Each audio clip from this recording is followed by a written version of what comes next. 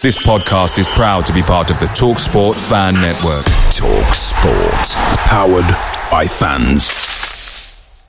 The TalkSport Fan Network is proudly supported by McDelivery, bringing you the food you love. McDelivery brings a top-tier lineup of food right to your door. No matter the result, you'll always be winning with McDelivery. Order now on the McDonald's app and you'll get rewards points delivered too. So that ordering today means some tasty rewards for tomorrow. Only via app at participating restaurants. 18 plus. Rewards registration required. Points only on menu items. Delivery fee and terms apply. See mcdonalds.com. The TalkSport Fan Network is proudly teaming up with 3 for Mental Health Awareness Week this year.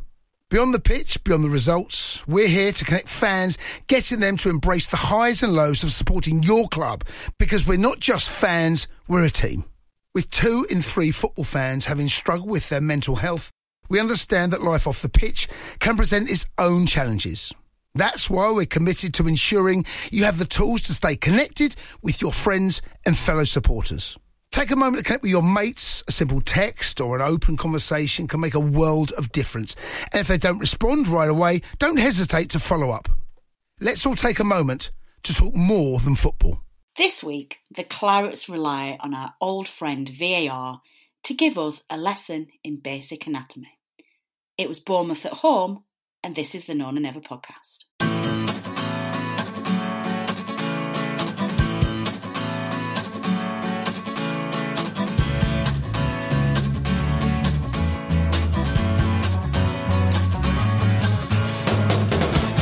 Wow. Where do I start? That was absolutely incredible from the Clarets. 3-0 Burnley.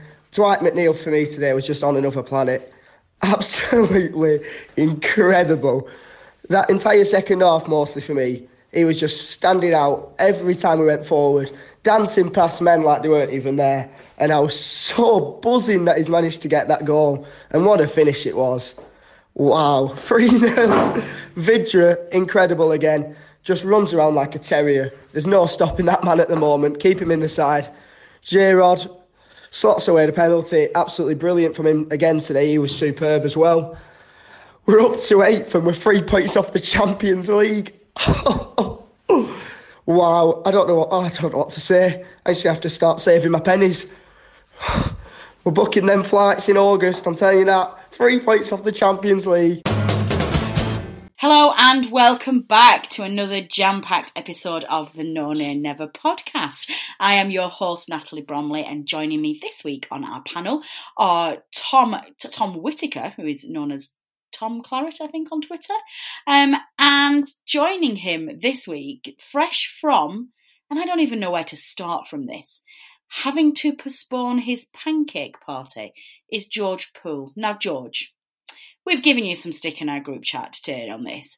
I'm not letting you get away with this. Please explain to our listeners how a grown man at university has a pancake party. Right, let me get this absolutely clear. It's not a party. I may have used the wrong words. It's like a pancake social. So we got pancake making, but also beer involved. So it's basically just like a university version of Pancake Day. And let me tell you, it was bloody good. The pancakes were incredible. I'm taking a lot of credit for today. I have 2 main things with this. First and foremost, pancake social, don't ever come on the Known and Never podcast and utter those words in the same sentence again, young George, because we're going to have words. And secondly, beer and pancakes do not mix. I think Tom and I are very clear on this. But either way, we are delighted you managed to postpone your pancake party, even though you have eaten 8 of them before you came on air. So we might have to let you off to go and barf at some point. But we're very glad you joined us. And listeners, this week we are, of course, debating that bizarrely wonderful, albeit somewhat farcical game at Turf Moor at the weekend, where the Clarets booked up an absolutely fantastic home win at 3-0 against a very beleaguered and hilariously still Eddie Howe-side Bournemouth. It definitely had its talking points, but I think before we get into those, I think all of us want to just sit and relish in what was quite frankly a very dominant and very superb performance, Tom, by the Clarets. Yeah, I think first half Bournemouth probably shaded it. I think Dar said that himself as well. But what was really heartening was the way we kicked on in the second half. We looked like we were going to score every time we came forward. Vidra took his goal really well. Obviously, I'm sure we'll talk about it in detail, but we had the luck with the penalty. But after that, it could have been 6 or 7. I don't think Bournemouth would have complained. I heard Eddie Howe saying, the heads went down because of the decision. There's still half an hour left to play. I thought that really sums up what the image that a lot of us have about Eddie Howe sides, that are too easy to throw in the towel. They're mentally weak. We talked before the game on last week's podcast that we've got the edge over Bournemouth for that reason, and it really showed. Yeah, we were ripping them to shreds. McNeil was fantastic. It really showed, again, something we spoke about last week, playing the balls around the corners, down the channel, and the extra movement and pace we've got in the front two without Wood and Barnes. That really came to the fore, especially in the second half. Vidra was popping up everywhere. Rodriguez finding pockets of space as well. Missed so many chances in that second half. As I say, it could have been 6 or 7, and Bournemouth couldn't have complained. Yeah, definitely. I think I was absolutely wetting myself. I think the comment that you put in our group chat on Saturday, and you touched on it there, and that this Bournemouth side have a heart of a flea, which I believe was the expression you used. It was interesting to hear those comments. I've never particularly put Eddie Howe in the bracket of strong manager who will fight, and rally the troops onto a real relegation battle. He just doesn't seem to be that stronger leader to me. He's clearly got other skills, and he's clearly, had a very successful campaign at Bournemouth over the last few years, but he doesn't rally me as that kind of player who will sort out those kind of issues. Now, can you imagine a Burnley side being that mentally weak? And I know we have done it, but you just wouldn't expect Dyche. So when I say we've done it, we've had games where we've not been quite there and needed to pick ourselves up. But on the whole, there's a discipline and a resilience to a Dyche side that this Eddie Howe side just does not have. And it doesn't surprise me to see them at the bottom of the table at the moment and struggle in that relegation fight. George, one thing I would mention, I guess, just in terms of general play, was just, again, the second week running was just some really poor conditions that the team had to play in. And I think, I can't make my mind up whether that first half display, Tom's right, they were a little bit out of sorts, whether the wind and the conditions played more of a part than we thought, because Burnley were having to play into the wind in that first half, and I know Pope's kicking was a bit all over the place, and it was really difficult to get the ball on the ground and play it. Or do you think it was just something slightly more? Do you think Bournemouth maybe were a little bit more proactive than we were in bringing the game to us? Yeah, I think Bournemouth were actually a really good side in the first half. I thought we were both going at it. Both teams were playing pretty good football. And I'd probably agree with you both that Bournemouth edged the first half. But I would put a bit of emphasis on the conditions at Turf. And me and my dad have a really good view of this. Our season tickets are like the front row of the James Hargreaves Upper. So we're looking like on the halfway line. What most people just don't realise, because you never think about it, is that the pitch slopes massively downhill towards the Jimmy Mack end. And when you're in the sort of seats we have, you can see it because the dugout, the Bob Lord stand on the other side, it's so much deeper at the Jimmy Mack end, the wall's so much higher than it is at the cricket field end because the pitch slopes down. So that, with the wind obviously going with us in the second half, probably did help us a lot. And it was, that slope is something Stan Turnant used to talk about quite a lot, my dad told me. But from where we're sat, most people you don't realise, because it's never something you think about, but with the slope of the pitch and the wind in the second half, I think it probably did help us get our backs up and sort of go forward so freely like we did. It was brilliant to watch. Yeah, it was. And like I say, I think it was always going to be a difficult condition to play in, but I don't think I'd known that about the pitch. That's really interesting. Well, let's go straight into it, Tom, because as George alluded to there, Bournemouth were the stronger side in that first half, and they did set off really well and really positive, and they were attacking us constantly and actually wouldn't let us settle on the ball at all. And that resulted in what we thought was quite an early goal, where Josh King put the ball in the back of the net. And that's after, actually, I think there was a chance even earlier than that, where Nick Pope had to make a fantastic save. I think there was a cross that had ricocheted off the back of Tarke. Everybody was calling for offside, and it absolutely wasn't offside, so it would have stood if it had gone in the back of the net. And Pope had to come out, and I think he saved it with his foot. Maybe his left foot came down. So we'd already been warned once in the early stages that Bournemouth were going to attack us quite rigorously. And then not long after that, King puts the ball in the net. The first controversial decision of the game, I guess. And actually probably the one that most people are looking at, that maybe Bournemouth were dealt quite a harsh decision here. In the build-up to, I think it was from a corner that King put the ball in the back of the net, but it looked like just before he did that, there'd been a handball by Philip Billing. Now, this is causing much debate, and this is where we have to look at anatomy lesson. Now, I want to, before we come on to Tom's analysis of this, I just want to read an email from listener and friend of the show, John Steele, who emailed me on 9:51 Sunday morning, clearly needing to get things off his chest. And I feel like this might have been a little bit of therapy here, but I'm going to read you John's view of the incident, and then we're going to have a look and see what we think. So, John writes to us, "Dear Natalie, I feel like the archetypal, I don't know what that word is, I'm so sorry. I feel like the typical disgruntled Daily Telegraph reader writing to complain about the biased BBC. But after watching last night's match of the day, I would like to ensure that your podcast is a little bit more informed than the BBC pundits thereon." Well, thank you very much, John. That's much appreciated. He goes on to say there are two important points that seemed to be beyond the collective wisdom of the match of the day experts. First, as with Lamb, the shoulder is a joint. For the anatomical nerds, brackets, Anstat or Dave, brackets, the scapula, which is the shoulder, connects the humerus, which is the upper arm bone, with the clavicle, which is the collarbone. He's really testing my language skills here. The trio of match of the day quack doctors, were continually prodding and pointing to sections of the upper arm and questioning whether it really is part of the arm. Now, it may be news to them, but as every CSE biology student is aware, the upper arm is, as the name suggests, the arm. The second aspect of their new anatomical discovery that was beyond them is the impact of the offside rule. At the moment, the VAR line is drawn in line with the best medical practice at the shoulder joint. Now imagine the outrage if Arsenal or Leicester had a goal disallowed because the VAR line was drawn not at the top of the arm, brackets, shoulder joint, but instead at some indeterminate point partway down the arm in the general location of where the quacks were prodding. What would Lineker have to say if Vardy's offside against Arsenal, not because of his nose or big toe, but because some indeterminate point on his extended upper arm was the wrong side of the defender? The post-match debate with Arsenal pyjamas, Ian Wright, would be worth watching. Pyjamas? I'm not sure he means to say pyjamas, I think that is a typo. The post-match debate with Arsenal's pundit, maybe, Ian Wright, would be worth watching.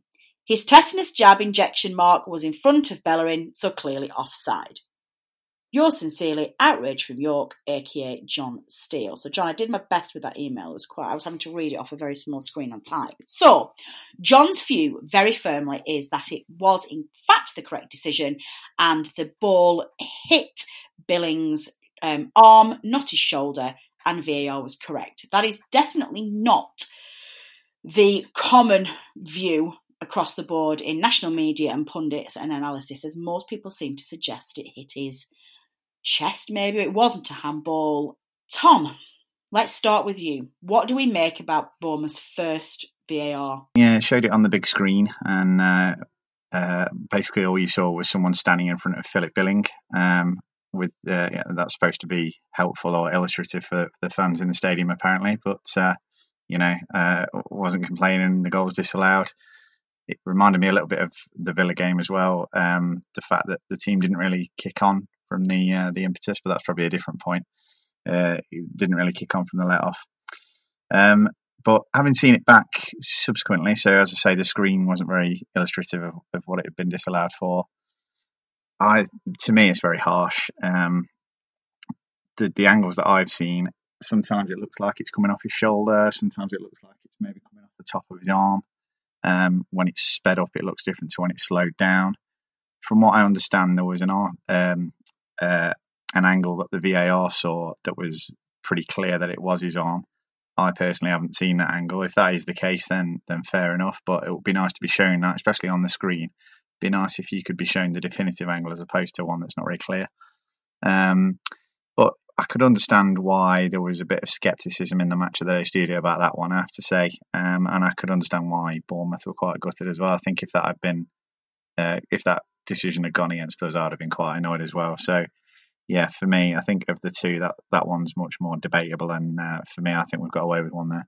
Yeah, I think I'm probably sitting in that camp as well. It's interesting, really, because when you are the side that the decision has gone for you, you kind of don't really care about how unhelpful the images are on screen. I agree with you. When I was looking at the screen, I was laughing, just going like, what the hell has that been ruled off, has been disallowed for? But never mind, let's all laugh at Eddie Howe.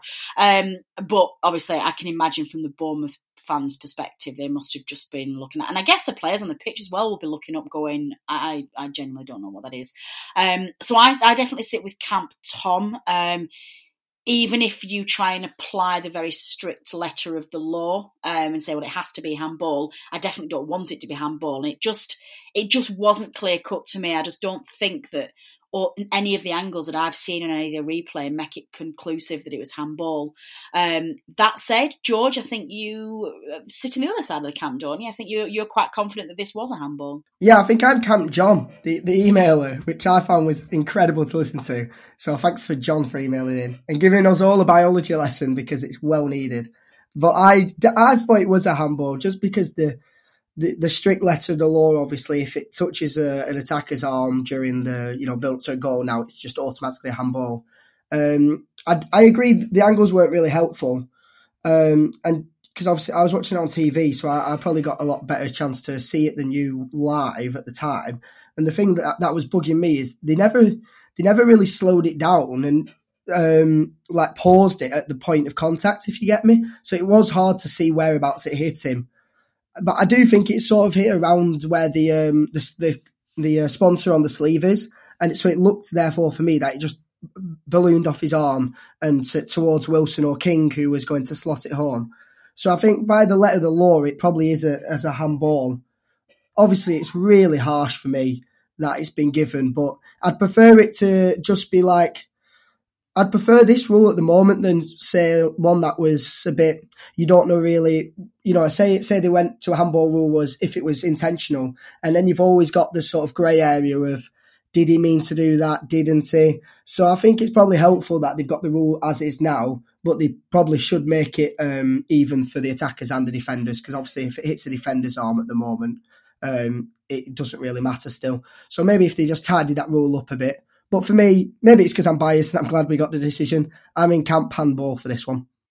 Good stuff. I think this obviously, I guess, evidences that even with VAR, these decisions are really, really tricky. You've got people who have had the decision go in their favour are still not in 100% agreement which way it went. So I agree with Tom.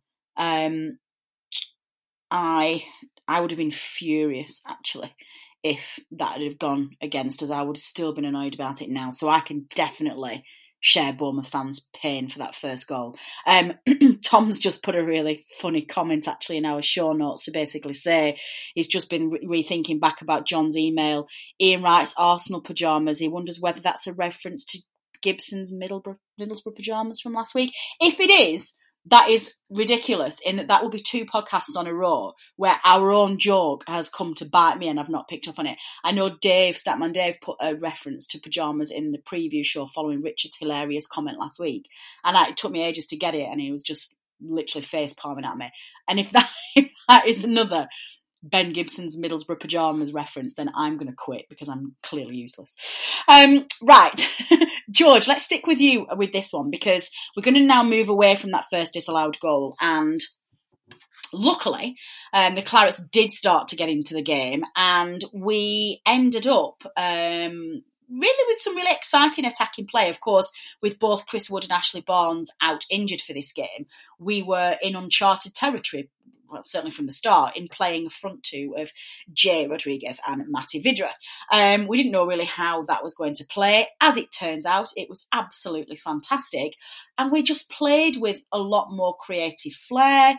We just played with a bit more, just a bit more creativity and a bit more on the deck. It wasn't just direct, and we were passing the ball around. And for me, having those two up front really gave certainly Dwight McNeil an opportunity to put some fantastic crosses in.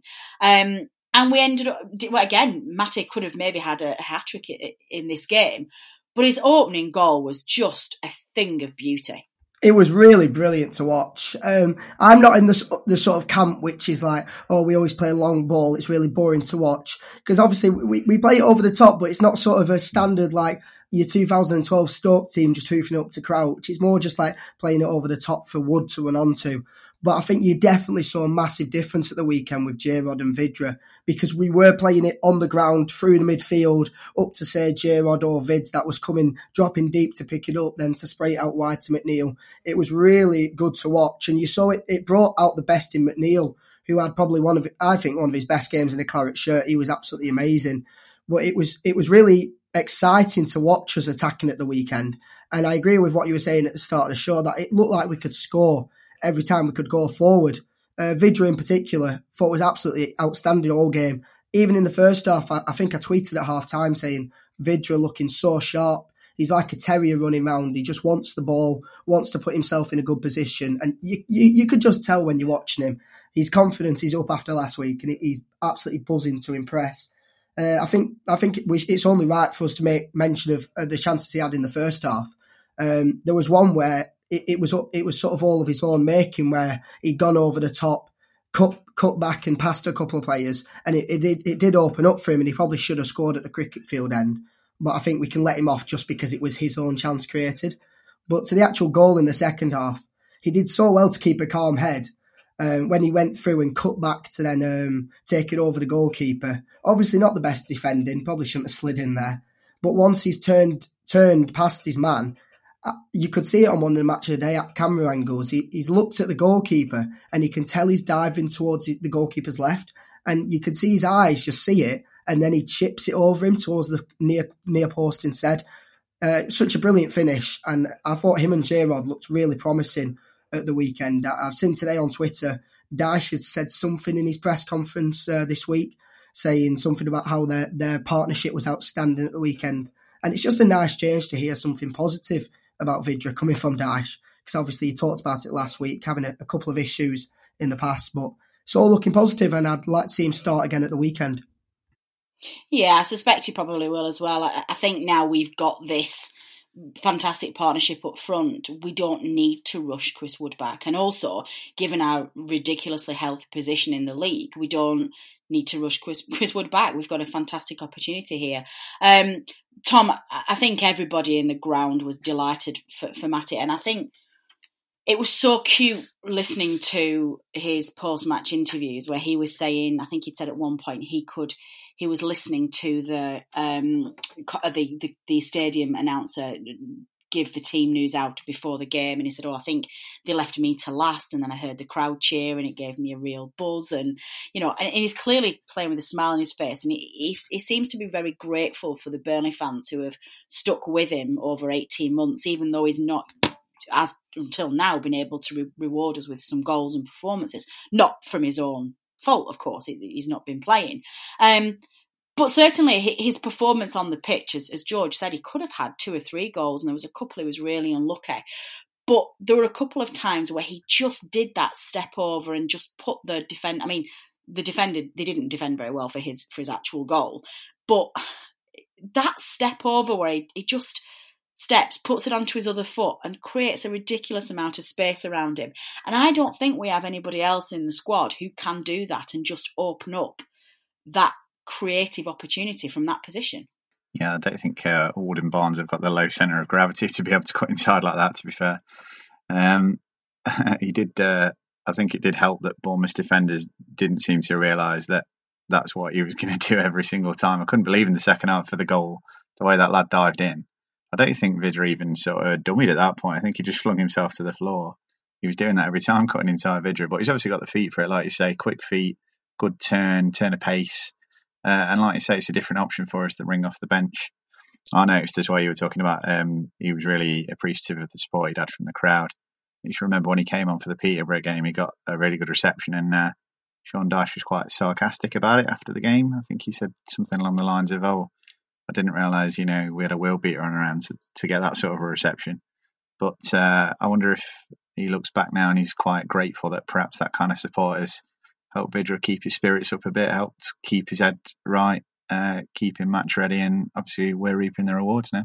Yeah, definitely. I think we talked about this at the podcast at the time after Peterborough, that we were a little bit disappointed in what we felt was a rare PR misstep from Dyche. I mean, to me, it feels like something's gone on with them two in the background, because I think Gibson's a different kettle of fish, because there are legitimate reasons, and the keeper situations as well. There's legitimate reasons why they won't play.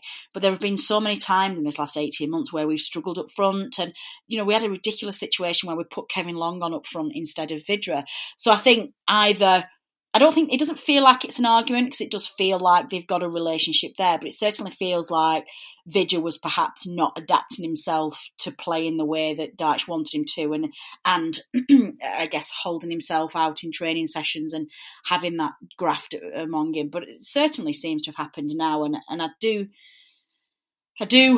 like the fact that Matt is playing with a big smile on his face, and that he is just playing with his confidence, and I kind of don't want him to get dropped from the team now. I want him to have an extended run, just purely because I think it's just reward for how hard he's worked.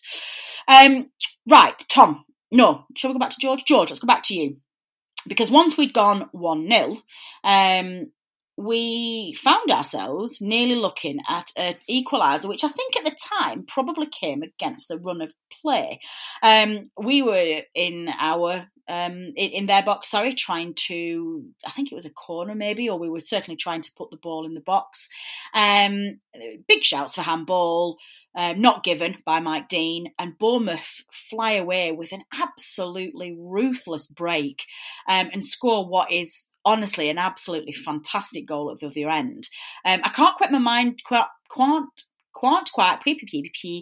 I cannot speak tonight. I can't quite make my mind up whether the Burnley players had just switched off because they were so incensed that the handball hadn't been given the other end, or whether or not we were just very ill-disciplined, or whether we were just defended poorly. But it's a good job it didn't stand, because that Bournemouth goal was superb.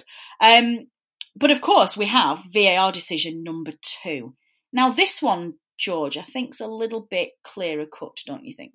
Yes, for me, this one's a clear handball. The actual breakaway itself, I think it was just a case of, I think it was after one of our corners, and it might have been the second phase of play of the corner, but we were completely out of position. We'd got quite a few people forward, because I know when they broke at the halfway line, Ben Mee just about missed one player, and that left them with Tarks had to either go to the man and then leave Harry Wilson clear to score as he did, or just go to Wilson and the guy has a straight view of goal. So it was just one of them where you can't really help it on the counter-attack, the defending wise for me.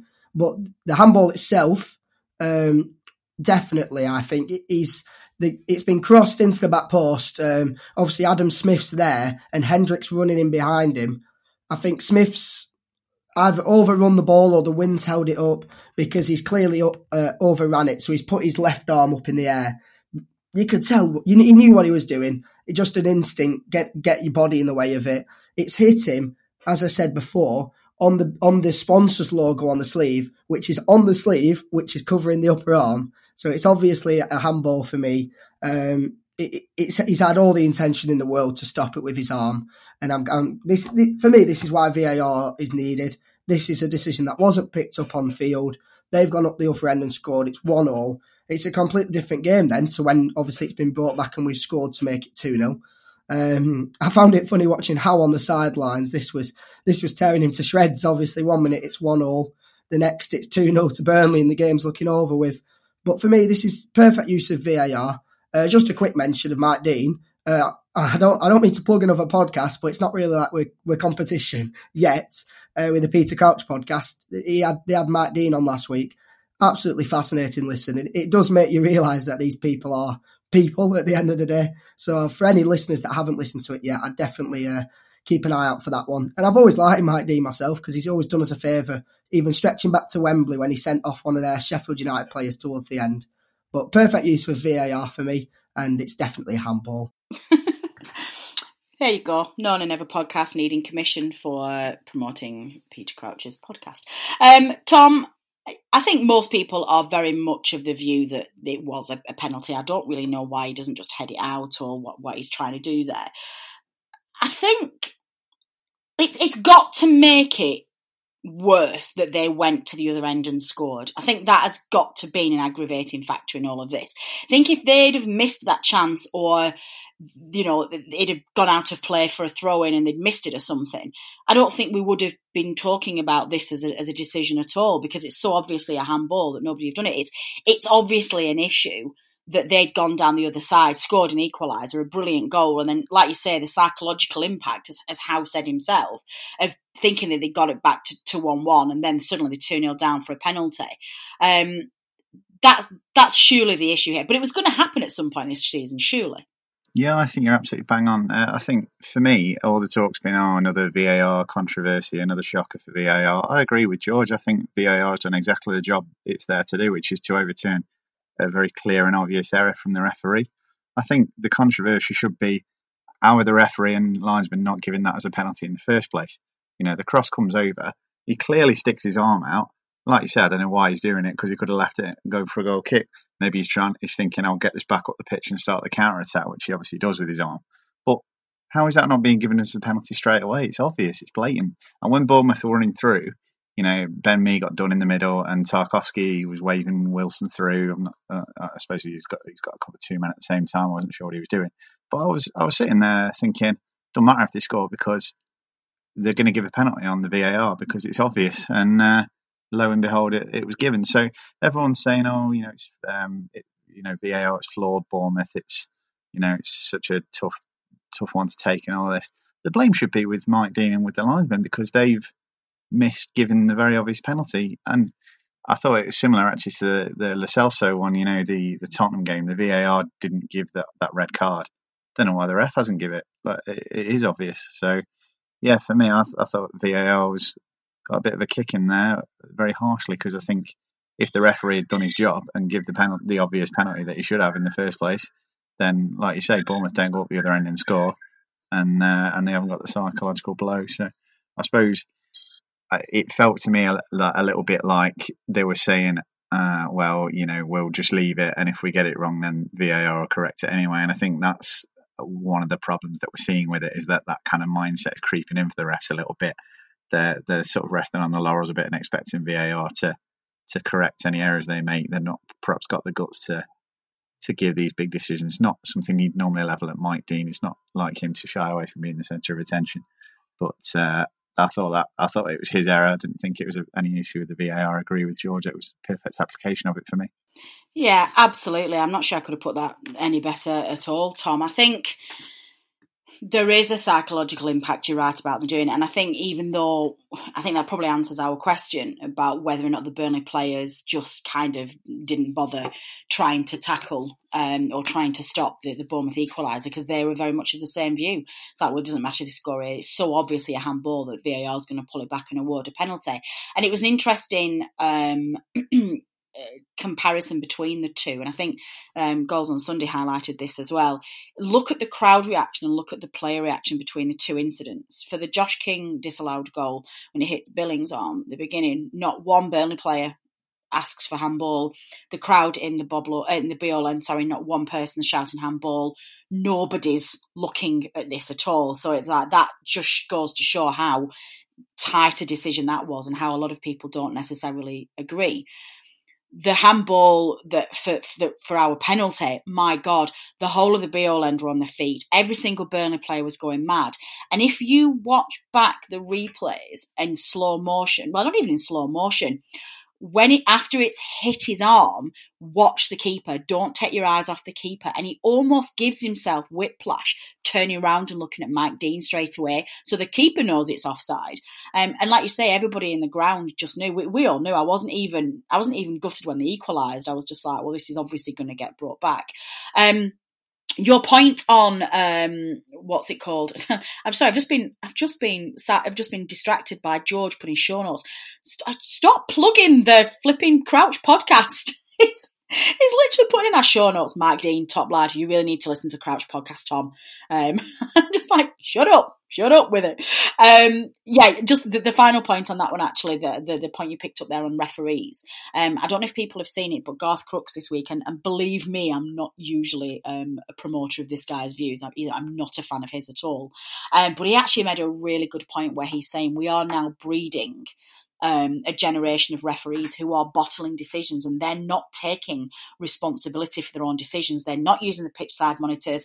They're not making the crucial decisions because they just think VAR will pick them up anyway. And while we still have the VAR inconsistency, and I stress here, we don't believe that the second VAR incident was an inconsistency. I think I'm probably talking about the first, is that, referees do have to take responsibility because VAR just isn't getting it right.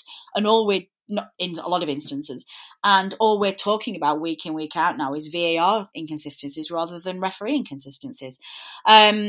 One more point on before I move on the use of VAR and the screens. I'm not sure that I've seen anywhere any comments, because I know we had that situation, didn't we, at the beginning of the season where referees were kind of being discouraged from using the pitch side monitor for fear of slowing down the game. I've not seen any updates on that or why it's still not happening. So if any of you have seen any interesting articles or any points on this, do please tweet me and send them to us so that I can have a look. George, did you have a quick point on this before you wanted to move on? Yeah, I was just going to say, I found it weird at the weekend that the pitch side monitor wasn't used by the ref, because they did use it a couple of weeks ago, I swear, in the league for like the first time. And it was like they'd have a word with them, said you can start using them. So that's all I was going to flag up. I thought it was weird that, especially for like the Lo Celso one, why hasn't the refs used the pitch side monitor there? It seems a strange one for me. Yeah, it does. I think the whole use of this is definitely weird. I think a few people as well, one final point on that second one, a few experts in the field, which I sometimes want to scream at my TV and just think, how are you making this point? I think a lot of them were just basically saying that it went too far back, and how can you go all the way back to that handball? Where do you draw a line, and et cetera, et cetera. It's it's a different passage of play. It isn't, for a start. It's very much the passage of play. But I think if I have read this right, and again, somebody please do correct me if I've misread this, I think it's 15 seconds, is it? That we have. So, and I timed it because I'm a bit of a loser with things like this. And from handball to the Bournemouth equaliser that wasn't an equaliser was just 11 seconds. So if I remember the rules that I read at the beginning of the season correctly, then they go back 15 seconds before each goal. So this was well within that passage of play. So I think Chris Kamara on Goals on Sunday was saying that this had gone too far back, and I think he went back. He tried to reference back a Danny Ings foul against Liverpool that wasn't given, but actually I think me and my other half decided that he got the wrong instant there anyway, and Cammy got himself confused, so who knows. But anyway, for those of you who were wondering, it was only 11 seconds, so I think it was well within it.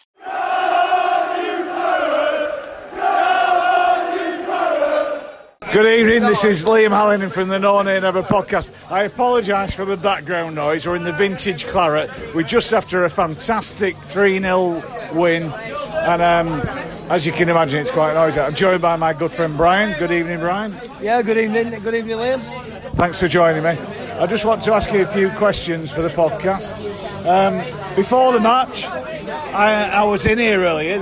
Tensions were a little bit moderate. But what did you think personally about the team selection when it came out at 2 o'clock? Yeah, I thought they were great, actually. I thought typical 4-4-2. I thought really pleased that Vydra got a start after his goal last week at Southampton, which again were worldy. Yeah, made up with it. I think it picks itself as a team, doesn't it? Yeah, absolutely. Agreed. And that led into the match itself. What did you think about the overall performance? I thought the first half, I thought Bournemouth played very well. I thought Attack played some good football. Nick Pope, great save with his legs early doors. VAR has helped us out big time. Second half, probably the best second half performance this season. Outstanding. Matty Vydra, brilliant. Dwight McNeil, Jeff Hendrick, awesome. All three of them players could have been man of match. You've almost stole into my third question, and I want to know who is your standout player for that match. Well, yeah, I think, like I said earlier, I personally would have gone. It's a tough one. I would have said that if Dwight McNeil hadn't have scored, I would have gone for Jeff Hendry, because he gets a lot of criticism, and today I thought he was quite an unsung hero. But after Dwight McNeil's goal, I've got to say Dwight McNeil. His performance but Vydra, look, I mean, we love him, don't we? Yeah. I mean, quite rightly, he went off after about 70 odd minutes. He were going to be knackered after not having many minutes, right? But McNeil had a couple of cracks at that shot, didn't he? To be fair, and it went in. Awesome shot. And if you watch it tonight on the match of the day, if you watch what he does, he's very clever, because McNeil cuts in on the left, and the goalkeepers expect him to put it to his right. And if you watch him, he puts it to the keeper's left, and I'm sure the keeper's wrong-footed. And he's just outdone him there, isn't McNeil? I think you're probably right. I think J-Rod was scooting in on the other side as well, just to divert a bit of attention. A bit of maturity above his years there by Dwight, yeah. Absolutely. Superb. I think we'll all look forward to that tonight, Brian. Cheers. Thank you very much. No worries, Liam. All the best. Thank you. So the only other thing then, Tom, to talk about, I guess we should probably just give Jay a very quick shout out for a very impressive penalty. I thought he took that very, very well, and very calm as well under the circumstances, so good lad Jay. Is of course, Tom, our man of the moment, our absolute superstar Dwight McNeil, who capped off a fantastic afternoon by planting an absolute screamer in the back of the net, which was his second attempt because he'd hit the bar not too long before that. Now, it's come out this week that Dwight McNeil is now the youngest player beating Raheem Sterling to get to 10 assists in the Premier League, which he did at the weekend. Question from a couple of our listeners this week, who I think there's about 3 people who all sent me an email with the same question.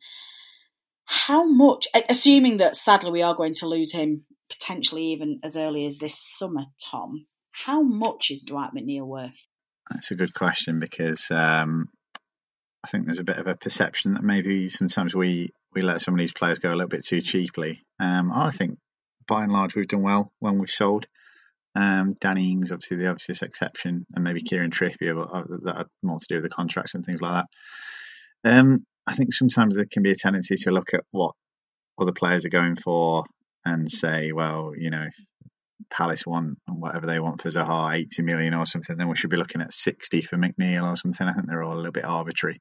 I would imagine if we sold him, we'd get at least 30 mil. We'd perhaps put some clauses in there. There'll be an England clause, I should think, that will come to pass at some point. You know, European clauses, things like that, title win clauses. Depends who we're selling to as well, I suppose. I mean, if it's someone like Man United, you can see them coming a mile off. You can usually stick 20 million on the asking price because they're not exactly famed negotiators. I think probably be a little bit disappointed if it was a flat 30 mil. If we get 40, 50 million for him, we can get 2 or 3 players with that. I think that would be good business. There's probably quite a lot of people listening who are shouting at their various listening devices saying that they want 60, 70, 80 million. I don't think that's realistic personally, but I think if we went for something between 30 and 40 with a healthy selection of add-ons, that'd be fair, that'd be reasonable, and we could reinvest it.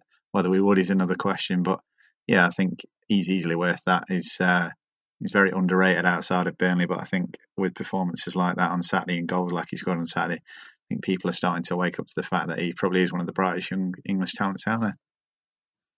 Yeah, he certainly is. And to be honest, I'm starting to get a bit concerned about how much he's not going under the radar at the moment. I think he seems to be being championed from the rooftops all over the place. And I kind of catch myself like screaming at the TV going, shh, like, stop putting him out there in the market.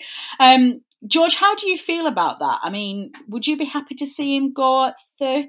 I'm going to say even with add-ons, that feels low to me. Look, I agree with Tom. I'm a bit pessimistic on this front. I'm a bit like, the Burnley board would probably sell him for 30 or 35. Obviously, in an ideal world, if I was behind the table and it wasn't my money or my asset, I'd probably want 40 for McNeil. Just looking around at some of the values that some players have gone for. Obviously, each case is different, but I agree with you, Natalie. He's definitely been getting a lot more attention recently. Match of the, and half of me's really glad for him that Match of the Day are doing this massive feature on how amazing he was at the weekend, and he's getting all of these team of the weeks and stuff. But then the other half of me is just thinking, and the sinking realisation that I do think he'll probably leave in the summer. It's a shame, really, and I think we've just got to be in the mindset of enjoying him while we have him, because performances like at the weekend, I'm not seeing anything really like it at Burnley. He was absolutely unbelievable. All the way through that second half. Not just the goal. He was cutting inside. He was playing centre mid. He was everywhere. He's such an incredible player, and I think we've just got to really enjoy it while it lasts. Yeah, hopefully at the end of this season. Wouldn't it be amazing if we end up in Europe again, or he just decides he's going to stay for one more season? Even if we get him next season till January, that would be ace. I would just love it. I also want to have a quick chat, Tom, about Nick Pope. Nick Pope is also being talked about a bit too much in the press for my liking, and is actually being talked about, as we discussed on last week's pod, to take away the number 1 jersey from Jordan Pickford. The weekend signalled 10 clean sheets for Nick Pope. He is currently in joint first place along with Liverpool's Alisson for the Golden Glove. And to put it into context, both Alisson and Nick Pope have got 10 clean sheets. Dean Henderson 9, Kasper Schmeichel 9, Ederson 9, Ben Foster 8, Dubravka, is that how you pronounce it? Martin Dubravka 7, David De Gea 7, Rui Patricio 7, Vincent, I can't pronounce this, is it Guaita? I'm so sorry for... I think it is Guaita. Guaita, thank you so much. I'm so sorry for mispronouncing these words. I'm not great with names. 7, Jordan Pickford 6, and Bernd Leno on 6. Now, Tom, we are told that no keeper outside of the Big 6 has ever won the Golden Glove. Now, that is an exciting target for Nick Pope. Yeah, that'd be incredible if you won it, especially given the form that Liverpool have had this season. They've been head and shoulders above everybody else. I think it's not just Pope's accolade. I think it says a lot about the manager, the way the team's set up. It says a lot about the defence as well. They've all played their part. Tarkowski and me, obviously, a really good centre-half pairing as well. So the team gets some credit. But yeah, Pope, an excellent keeper as well. I thought he made a couple of cracking saves on Saturday. The one with his legs that you mentioned at the start from Wilson was a really good save, and the header that he saved from Wilson as well at the back post, just reflex and a really strong arm to get it away. We spoke about the valuation for McNeil. I said I'd take 30-40 million. With Pope, I see it a little bit differently, because the talk's been that Chelsea are interested in him. Now, Chelsea paid, I think it was 71 million for Arrizabalaga. So I think if Chelsea do come in for Pope in the summer, we should be starting at 80, because he's a much better keeper. Whether we do that is another question, but yeah, he's fantastic. And I think there's a lot of question marks in the summer as to whether it should have been Heaton that we kept and Pope that we sold. I was in the camp that wanted to keep Pope just because of his age, and it's proven to be the right decision, having another fantastic season. Yeah, I was very much in that camp as well. I think you're right about Nick Pope's valuation, especially if a side like Chelsea come into them. But I would be very disappointed in our board if we sell Nick Pope in the summer, even for money like that. Just because to go from last season having Tom Heaton, Nick Pope, Joe Hart, and obviously the other keepers that we had on our books as well, to selling Tom Heaton because we couldn't really justify having all of those keepers on board, choosing one and sticking with him, to then sell him just 12 months later, I think is a very naive step in terms of our development, irrespective of money. I know there's going to be some listeners who are going to be screaming at me and listening to this and saying you just can't turn down that kind of money for a side like Burnley. But I think, what's it going to cost us to replace him? I'm not sure what Pharrell Williams, is it Pharrell Williams? Is that his name? He may very well be working with Billy Mercer and our, I've just realised Pharrell Williams is a famous American rap star. I'm not sure he's on. He got Pharrell. He got Pharrell. Pharrell Williams. I'm like, here on in, don't breaking news, guys. Pharrell Williams plays for Burnley. He does not. He sings songs about minions. It's Peacock Williams. Peacock Williams, yes. So, he may very well be our up-and-coming star and working with our goalkeeper. I've got the giggles now. With our goalkeeping coach to come on. But I just think it's a real backward step for us to get rid of Tom Heaton and Nick Pope in back-to-back transfer windows. But let's see where we get with that. Tom, coming to you first. Let's finish off this week's analysis of that Bournemouth game with a very quick man of the match from you, please. Dwight McNeil. Was that quick enough? It certainly was. I didn't actually think you were going to listen to me. I thought it was going to be more elaborate than that. George, man of the match from you, please. Absolutely, 100%. Dwight McNeil. He was just incredible in the second half, and I was buzzing that he managed to get himself a goal, and a very good one at that. Oh, excellent. Well, I am going to stick true to form, and I'm going to stick with my strategy I adopted last week, in that I'm going to give it to Matej Vydra. And that's on the basis that 2 votes carries the official known and ever man of the match to Dwight McNeil, so it doesn't affect the outcome. But I just want this Vydra train to keep on going, keep on churning on that track, and keep that smile on his face, keep that knee slide, keep that little cut inside, and let's get some more goals on the net. So I think I'm going to give it to Matej Vydra. Very briefly then, George, we are away at Newcastle at the weekend, which on the face of it started to look like it was going to be a very difficult side, but Newcastle have just fallen off the pace a little bit in terms of their form and their performances. They're very solid, fully expect them to stay up this season and kick on. I think they've actually done particularly well under Steve Bruce, despite quite a lot of snobbery, I thought, at the outset when they first appointed him. I think for most people threw the dinosaur tag at Steve Bruce and said that Newcastle were definitely going down, but they've proved their doubters wrong this season. I just think with the form that we're in and the way we're playing our football, for the first time in a long time, I'm feeling really confident we can go to Newcastle and get a result. Yeah, I hate to dampen on your parade here, Natalie, but I'm a bit pessimistic just because we've been on such a good run of form and we are a team that goes in peaks and troughs. I don't want it to happen yet, but we've just got a winless run coming, surely. But I do see Newcastle as a team we can beat this weekend. I think it'll be a hard game just because I think they want the response from losing at the weekend.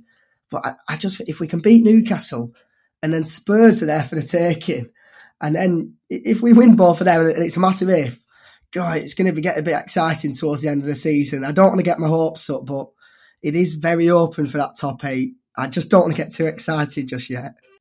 I might cut that out of the podcast. Debbie Downer over there. Tom, give me some positivity. Tell me we're going to win away at Newcastle. I said last week probably a Doward 0-0, but actually seeing the way Newcastle played against Palace, they were rubbish. I don't think we've got anything to fear there. I think the last game was really scrappy because it was 2 big teams hoofing up the pitch at each other in bad weather. But we had that extra dimension to our play with Vydra and Rodriguez up front. And I think that might end up being the difference. Excuse me. So I don't think it'll be a big win, probably not a classic, but I can see us being the better team and nicking 3 points there easily. Yeah. Excellent. I agree. I'm feeling very confident going away at the weekend. And of course, if we do manage to get a win on Saturday, then we are on the magic 40 points. Now, I don't think anybody is actually suggesting that the Clarets are going to go down this season. Now, I think we are already safe. A few people have actually already contacted me to start getting me and actually convincing me. I think I've been turned on my view of this, changing my views on the idea that you're going to need 40 points to survive this season. I was convinced for most of the season that you would do. But I think if you look at the business end of the season, you start to look at the teams at the bottom, they have reduced the rate in which they are picking up points. So they are starting to struggle a bit down there. So I think we're probably already safe on 37, to be honest. I don't think all 3 of those teams down there, or even 2 of the 3, are going to get anywhere near 39 or 40 to stay up. George, do you want to just have a quick point on the survival here? It wasn't quite survival, but I just want to make a mention of our points total so far. Obviously, at the weekend, there was that stat that came out. We're on more points at the moment than we were at this time in our season. We finished 7th, and I just think that's absolutely incredible to think about. Oh wow! It shows what a good season we're having, because we all look back, and rightfully it was. We thought the first half of that season was absolutely out of this world. We seemed to turn up everywhere and win, But the fact that we're at the same points, or more points now than we were at this stage that season, I just think that it shows a lot about what an incredible season we're having, bar that little blip over Christmas. And it just shows we're improving year on year as a club. It's really impressive. And yeah, there doesn't need to be any negativity for that Christmas blip anymore. We're on more points than we were in that 7th season. I think it's a brilliant achievement. Yeah, I completely agree with that. I think if you didn't look at that points and you'd not told us what those two tallies were, if you'd have asked me whether you thought that we'd had a better season the season we finished Europe or now, I'd probably have guessed Europe, just because my memory of that season was just positive all the way through, and we were riding high and there was the excitement of the European tour. And I think my memory's been tainted maybe somewhat of that just because it was so exciting. But for us to be on more points now than we were at this time that season is definitely an incredible start. And actually we're a stronger side and we're a bit more creative and we're building. And God, what a difference we're now looking. We've had some real roller coaster of emotions this season, and quite rightly there've been times this season, particularly the Villa game and a couple of other games that we could look back on as well, where this side's really struggled, but they've pulled it around. They've absolutely pulled it around, and they're now delivering some absolutely fantastic performances. That is all we've got time for this week. We have laughed at Eddie Howe, because why wouldn't you? We've had an anatomy lesson. We've discussed our friend VAR, albeit it is always very nice to be on the winning end of controversial VAR decisions. And we've now decided, ignoring George and his pancake-induced ridiculousness, that we're going to go away and win at Newcastle at the weekend. My thanks as ever go to panellists George and Tom for giving up their free time to debate Bournemouth at home with me. Thank you both. To producer Matt, who gives up his time to edit it all together. We've had a few technical issues this week, so there's about 3 different voice files for Matt, so sorry. To Ban Joyce for producing and providing our music for the podcast. And as ever, my main thanks go to you, the listener, for downloading and listening to this episode.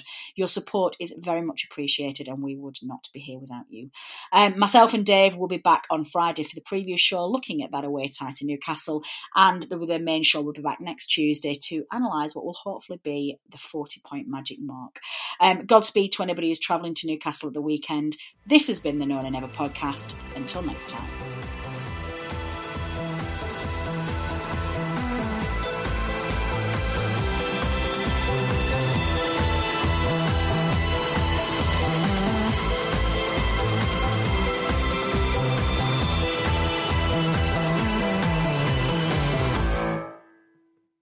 The TalkSport Fan Network is proudly teaming up with Free for Mental Health Awareness Week this year. As football fans, we often pride ourselves on knowing everything, from which substitution can turn the game around to the quickest route home to beat the crowds. However, when it comes to discussing feelings with our friends, we might not always feel as confident. That's why we're here to equip you with the right tools so you can reach out to those who can help. If your mates are struggling, let them know that the Samaritans are free to call on 116 123. That's 116 123. They are there to listen without judgment or pressure, 24/7, 365 days of the year. Let's all take a moment to talk more than football. Away days are great, but there's nothing quite like playing at home. The same goes for McDonald's. Maximise your home ground advantage with McDelivery. Order now on the McDonald's app. At participating restaurants, 18+, serving times, delivery fee and terms apply. See mcdonalds.com. This podcast is proud to be part of the TalkSport Fan Network. TalkSport. Powered by fans.